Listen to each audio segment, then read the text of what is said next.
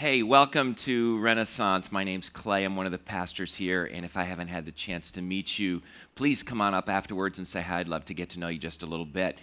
Today is the fourth Sunday of Advent, and I just love Advent, this season of preparation for Christmas where we join with followers of Jesus all over the world and prepare our hearts spiritually for Jesus' birth on Christmas Eve. And let me ask Margot and Bob, they're going to come on up and they're going to light the fourth Advent candle, which is the Angel's Candle. We use an Advent wreath here if you're new to Renaissance. We use this Advent wreath with 5 different candles on it, each of them representing something different to just, remind us each week as we prepare our hearts for Jesus coming. And the fourth candle is the third purple candle. There had been 2 purples and a pink already. The purple candle reminds us of Jesus' royalty. It reminds us of his divinity. And the fact that it's the angel's candle is just focusing on that the angels announce Jesus coming, that the King of Kings and Lord of Lords is entering into the world to save us, to reconcile us to God. And it's just a time, again, where we can slow down, we can stop, we can focus, prepare our hearts for Jesus coming at Christmas. So I just want to take a minute, pray for us, and then I've got a message that I want to share with you guys from a passage that is really meaningful to me in the Bible. Let me pray for us.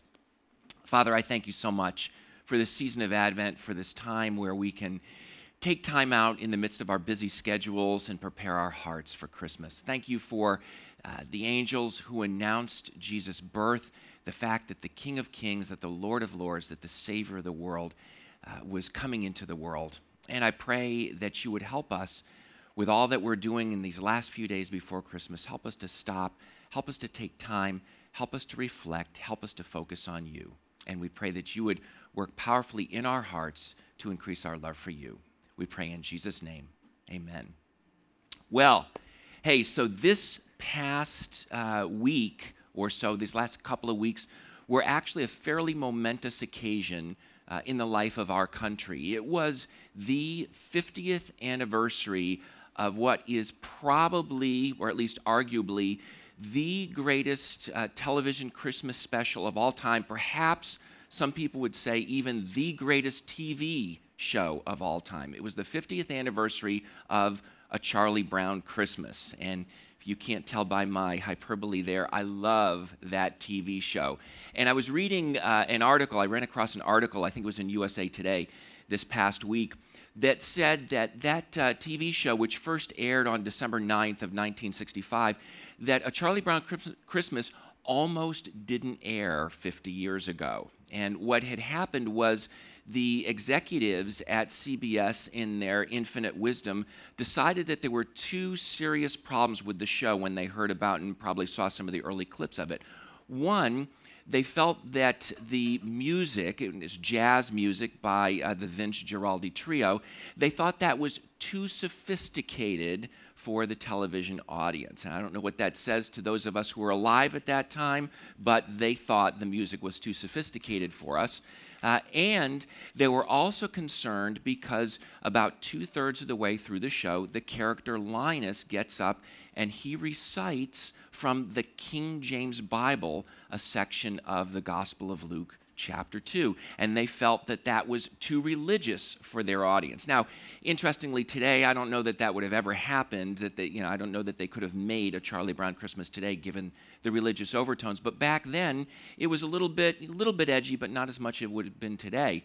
And what's interesting is that first time it was shown on December 9th, roughly half of the United States watched that, and it has become the most popular Christmas show that has ever been seen in the United States. And so that tells you what the CBS executives knew at that point. But from my perspective, the high point of that TV show was when Linus recites the Christmas story. And what had happened leading up to that is there was all these things going on. Charlie Brown was getting more and more discouraged, more and more fed up, more and more depressed with the commercialization of Christmas. And he felt like he had lost the true meaning of Christmas.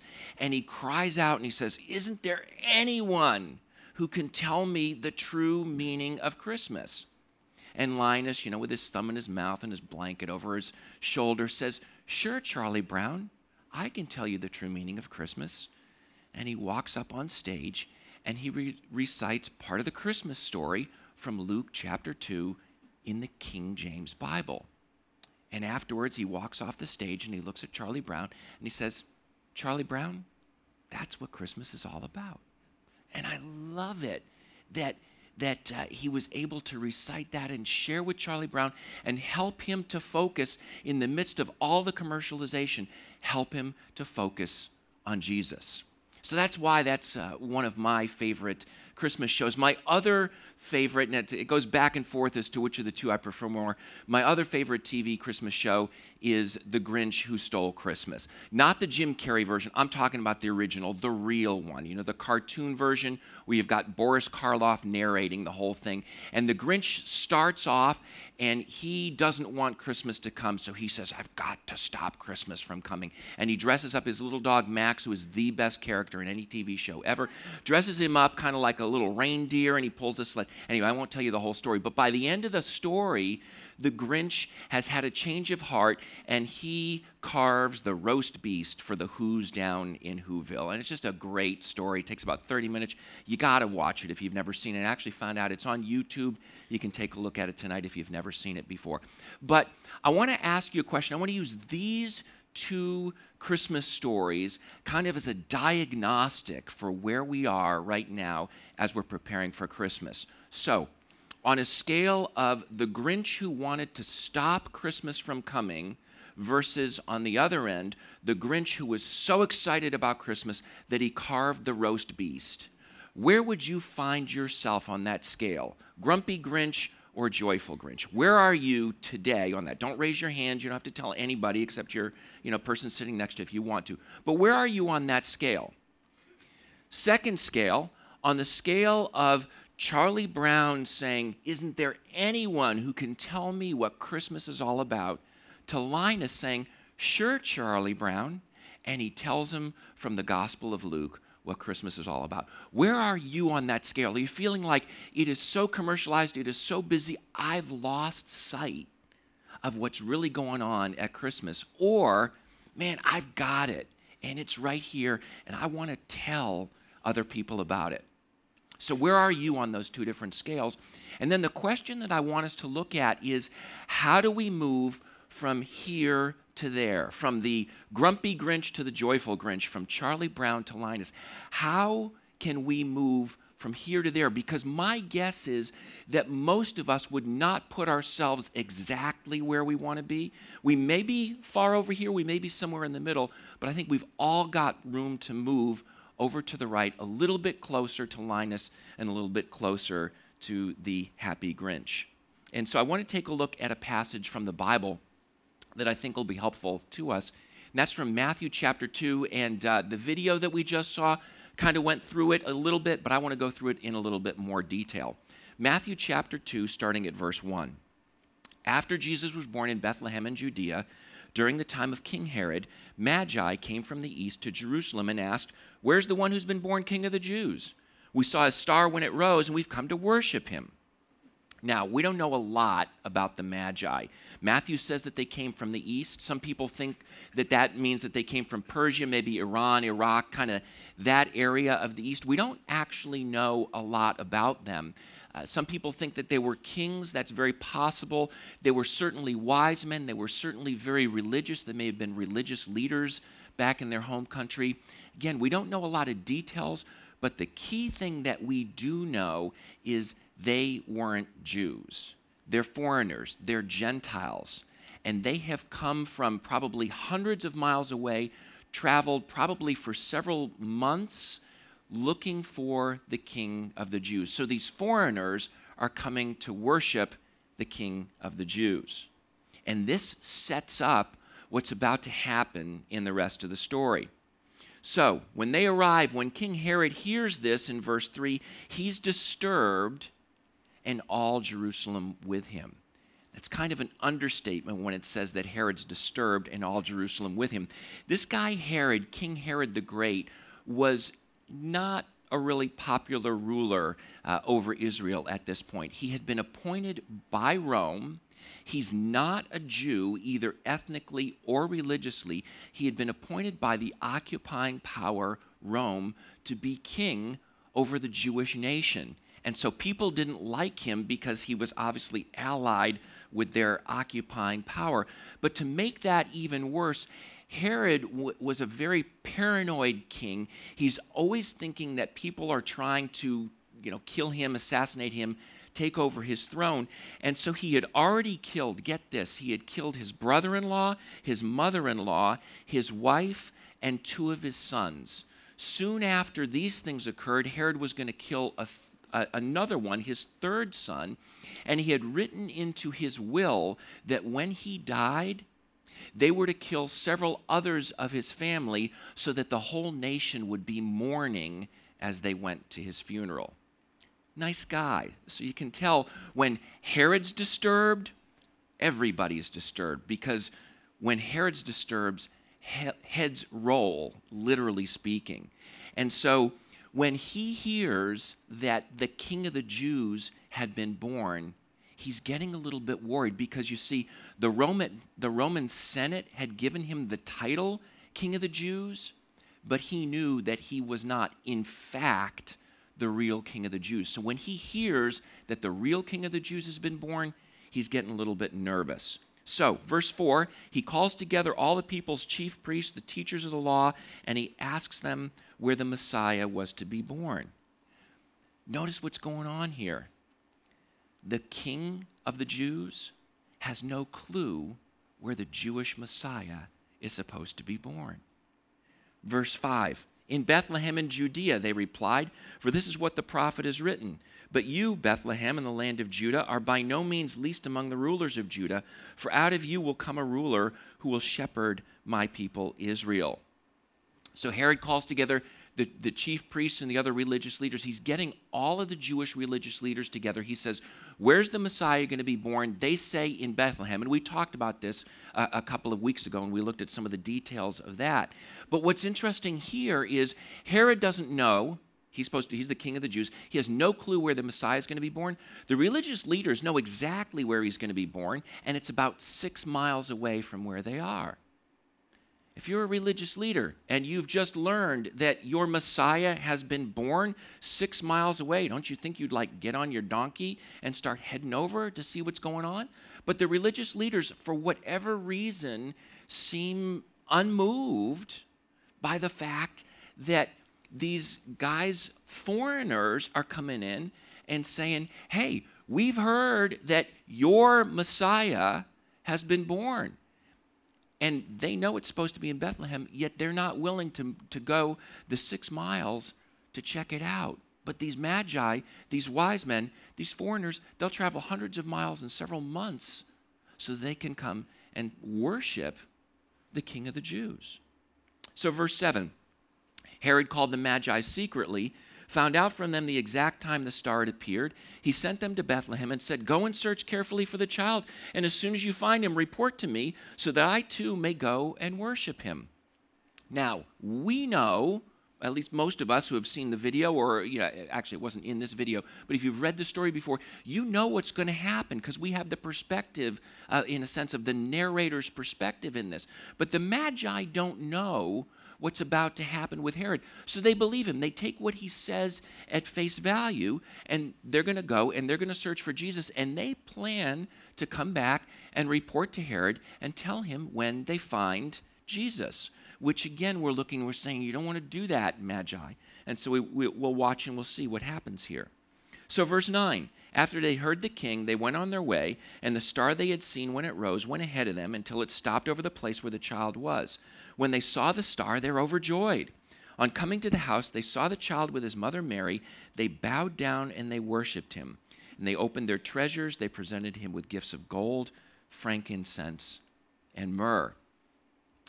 I've seen, 100 manger scenes or more in my life, and probably 2/3 of them, you've got baby Jesus in the middle and Mary and Joseph on either side and a bunch of shepherds crowding around. You've got the obligatory animals there, and you've also got the Magi. You've also got the wise men in the manger scene. Makes for a beautiful scene, historically inaccurate. The Magi were not there when the shepherds were there. They were not there when Jesus was in the food dish, as the kids just told us a few minutes ago. They got it right in their video. The Magi didn't come till at least several months, maybe a year and a half, maybe even up to 2 years after Jesus was born. So Jesus was probably a toddler by this point. Mary and Joseph and Jesus, they're still in Bethlehem, but they're living in a house. They're not hanging out in the stable anymore. So the Magi arrive and they bow down, they worship Jesus, they present their gifts to him. Gold, a lot of people think that the gold focused on Jesus' royalty, on the fact that he was a king. The frankincense, focusing on his divinity, the fact that he's God. And myrrh was a spice that was used for embalming, and so it's focusing on the future, the prediction that Jesus was going to die. Now, did the Magi understand this? Probably not. Did they have a full understanding that Jesus was God, that he was going to be the Savior of the world? Not necessarily. But they knew enough that they were willing to come and to worship this foreign king. And that's a whole lot more than we can say for Herod or even the Jewish religious leaders. So, verse 12, having been warned in a dream not to go back to Herod, they returned to their country by another route. So God says to them at this point, don't go back to Herod, because I don't want you to be letting him know what you have just seen and where the Messiah is. So, verse 13, when they'd gone, an angel of the Lord appeared to Joseph in a dream. He says, get up, take the child and his mother and escape to Egypt. Stay there until I tell you, for Herod is going to search for the child to kill him. Now, if you know anything about the history of Israel, you're asking, why in the world would God send Jesus back to Egypt? Because thousands of years earlier, about 1,400 years earlier, God had led his people out of slavery in Egypt. They had been freed from Egypt. Why is he sending him back there? Well, on the surface, one of the obvious things is it's outside of Herod's domain. He controlled a fairly large area, but he didn't control Egypt. So it was safe for Joseph to take Jesus to Egypt. And that's where it starts, and we'll pick up in a second and see a little bit more of the reason. So Joseph got up, he took the child and his mother during the night, left for Egypt, where he stayed until the death of Herod. And so was fulfilled what the Lord had said through the prophet, out of Egypt I have called my son. And that's a prophecy from the book of Hosea, chapter 11. And I think what's going on here, I think what Matthew is pointing out from this prophecy in Hosea chapter 11 is that 1,400 years before, God had led his people out of slavery in Egypt. And they were to come out and they were to be a light to the nations around them, telling them of the greatness of God, of the freedom that God had provided, and encouraging people to come and worship the God of Israel. And sometimes they did that, but so often they didn't. And by the time Jesus comes on the scene, you see this with the Jewish religious leaders. In some sense, they couldn't care less that the Messiah had been born in Bethlehem. So God sends Jesus down to Egypt, says, I'm calling my son out of Egypt. Just as I brought Israel out of physical slavery in Egypt, I'm bringing Jesus out of Egypt so that we can be brought to freedom from sin, from death, from discouragement, from all the brokenness in this world. And so ultimately, Jesus does what Israel failed to do, and that is bring that reconciliation to us, between us and God. And so that's the fulfillment of that particular prophecy there. Verse 16, Herod realized that he had been outwitted by the Magi, and he was furious.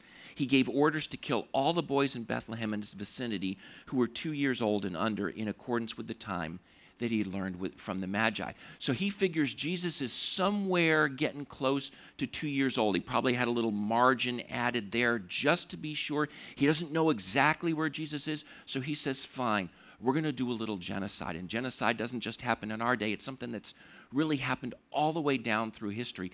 And so scholars think that given the population of Bethlehem and a surrounding area, probably up to about 20 young boys were killed in Herod's paranoid quest to try to wipe out the baby whom he saw as a threat to his throne.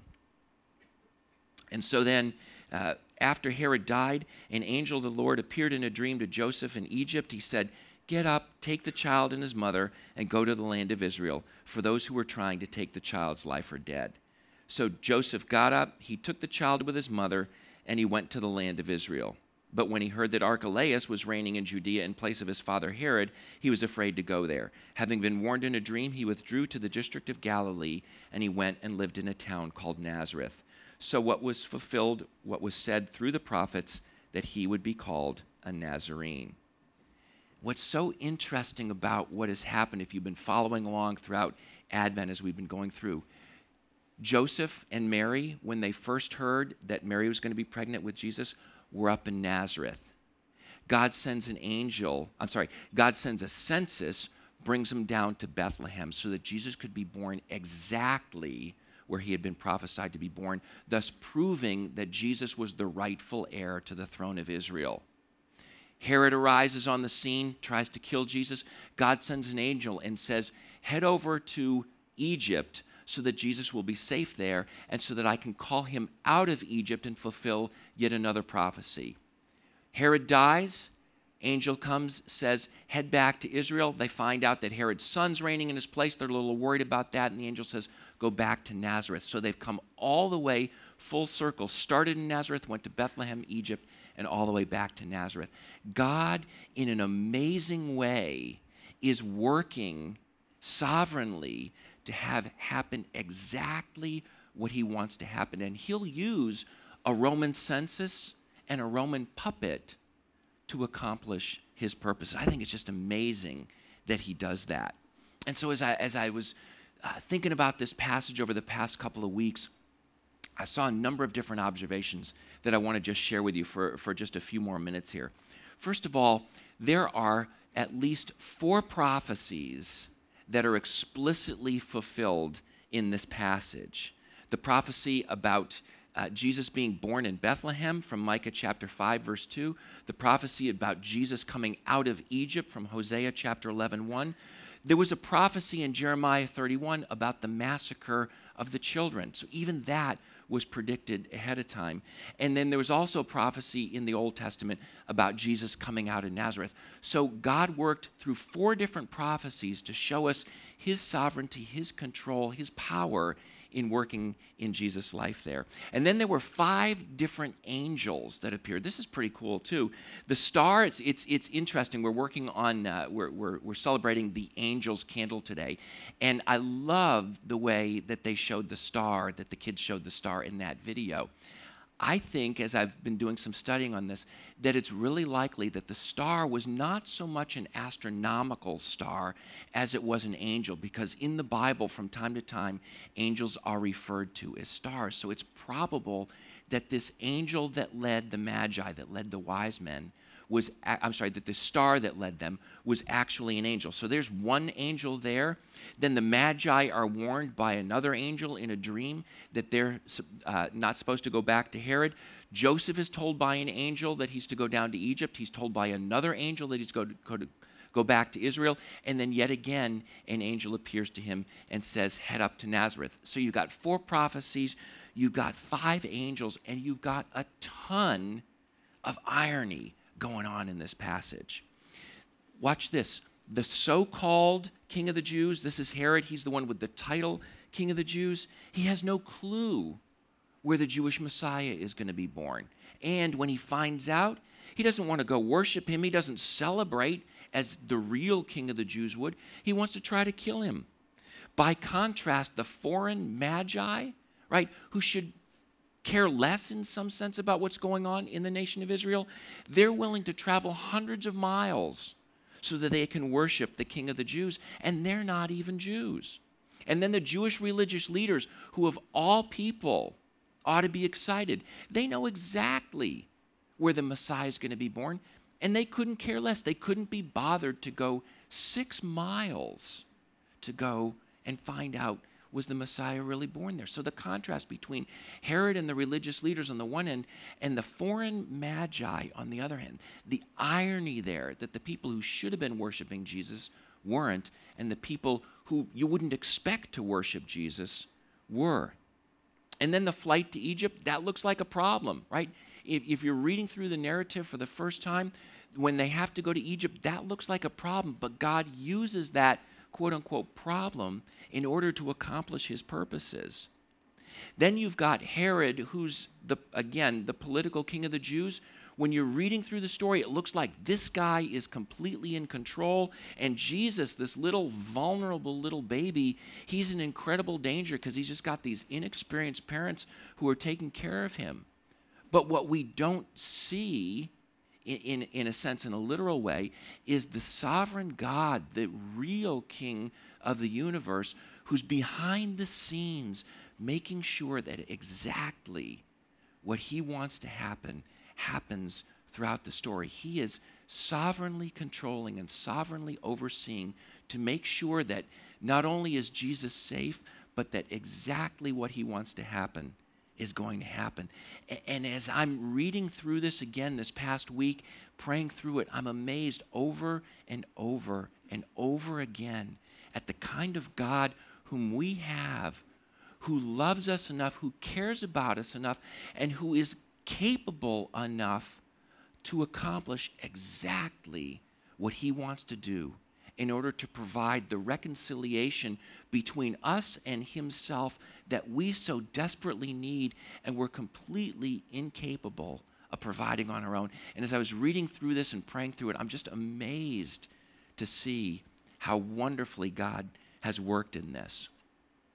And so then I asked myself the question, how should we respond when we see these things? How do we move from the grumpy Grinch to the joyful Grinch, from the depressed and discouraged Charlie Brown to the joyful and happy and worshipful Linus? And as I'm looking at this story, I see three possible responses. First one is the response of Herod. We oppose Christmas, right? I don't want Christmas to come, and I'm going to do everything possible I can to stop it. My guess is there's probably nobody who's here today who's at that exact extreme saying, I want to kill Christmas, I want to kill Jesus. You're probably not here if that's where you are.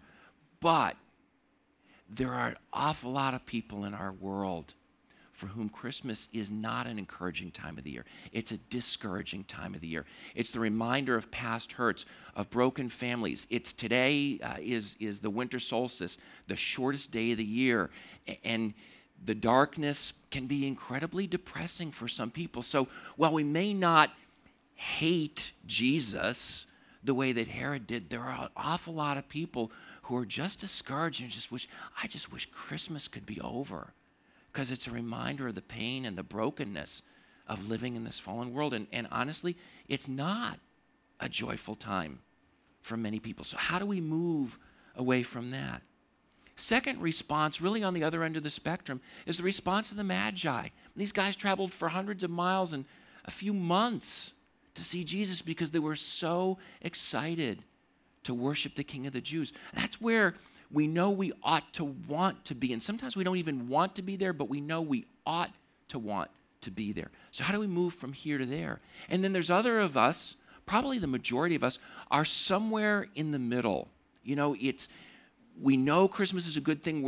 Sometimes we're excited about it, but other times the commercialization, the busyness, all the activity, we're just tired. You know, we're just tired and worn out. We don't have the energy to focus on this. Or we're so familiar with it, you grew up with it, that you're like, yeah, I could have told you that Magi story. And in fact, Clay, you missed this little detail over here on this thing. How come you didn't mention that? You know the story as well as I do. And so it's kind of grown stale to us. So wherever you are, how do we move closer and closer to the position of the Magi who were so excited that they just had to travel hundreds of miles to worship Jesus? I think for me, what I've done and what I want to encourage you guys to do is just first stop and focus. Stop what you're doing and focus. Yesterday, I was reading through Matthew chapter 2, read it through again this morning as I was praying through it this morning. But yesterday, a really interesting thing happened to me as I was reading it through. Three times, I found my mind wandering. Two of those times, it's wandering to how am I going to explain this, to you guys this weekend. But another time, it wandered off to something, I don't know what it was, an email that rang or whatever it is. I had to keep stopping myself and refocusing my concentration on this familiar story. But as I did, God just really encouraged me and enabled me to worship him more and more and more as I was reading through it. So you just got to take the time to stop and focus. And in order to help you do that, as we've mentioned a number of times this past month, we've got some Advent readings, some daily Advent readings that are available on our website. Go to renchurch.com, right smack in the middle of the page, there's a box that says Daily Advent Readings. Click on that link, and there's a list of readings, one for each day during the season of Advent. So we've got about 4 days left before Christmas, 4 different readings that are left. Use one of those each day. It'll take about 5 minutes, 10 minutes. Just stop, focus, block out everything that's going on. Read through. There's a passage of scripture in each one. There's a little reflection on each one. A couple of questions that you can use to ask yourself to help you to focus. And then an example prayer that you can pray if you want. So just take some time and use those Advent readings. The other thing you can do, there are 4 chapters in the Bible. Matthew chapter 1, Matthew 2, Luke 1, and Luke 2. Those 4 chapters really focus on the Christmas story. 4 days left, take 1 chapter each day. So today, you could read Matthew chapter 1. Just skip the genealogy, start about 2/3 of the way through with the story of the angel coming. I mean, you can read the genealogy if you want to, but if you're going to get tired in that, focus where, start where the angel appears to Joseph and tells him that it's okay to take Mary to be his wife. And as you do that, read through it, reflect on it, and pray. And ask God to give you a renewed perspective on Christmas this year. So whatever you choose to do, let me encourage you to take just 5 or 10 minutes every day between now and Christmas and stop and focus and prayerfully ask God to work in your heart to move you from wherever you are closer and closer and closer to him and to give you a greater and greater and greater excitement for the privilege that we have of worshiping our Lord and Savior, Jesus Christ, who came into the world to save us on Christmas Eve. Let me pray for us. Father, I thank you for this passage about the Magi and Herod. Thank you for the example of the Magi who were willing to drop everything and travel for hundreds of miles and several months so that they could come and worship a king who wasn't even the king of their nation.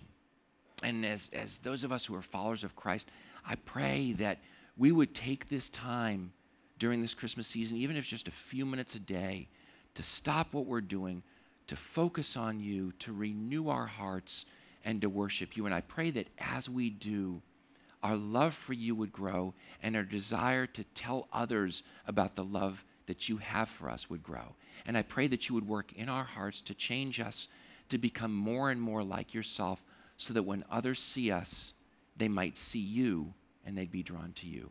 We pray all these things in Jesus' name. Amen. Hey, I'm so glad that you guys came out this morning, and I hope to see you back on Christmas Eve, Wednesday evening. Thanks.